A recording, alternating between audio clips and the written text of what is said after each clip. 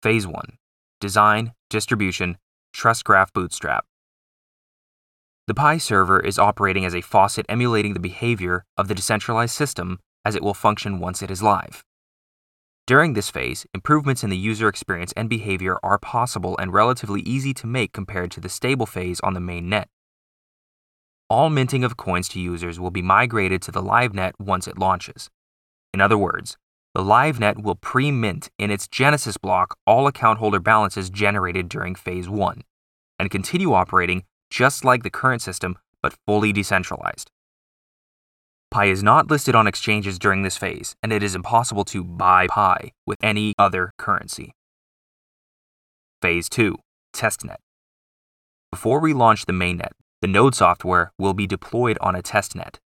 The testnet will use the same exact trust graph as the mainnet, but on a testing Pi coin.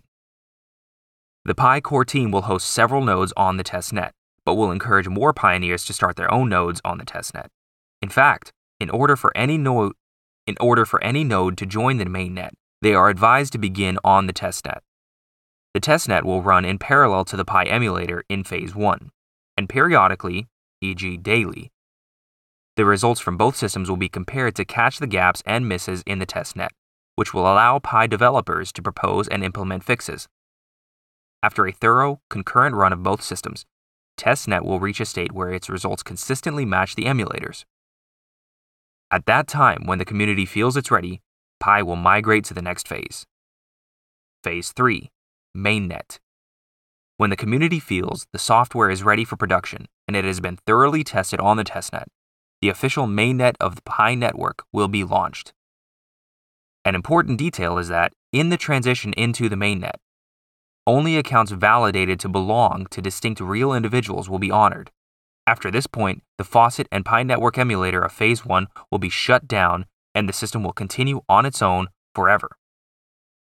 Future updates to the protocol will be contributed by the Pi developer community and Pi core team, and will be proposed by the community.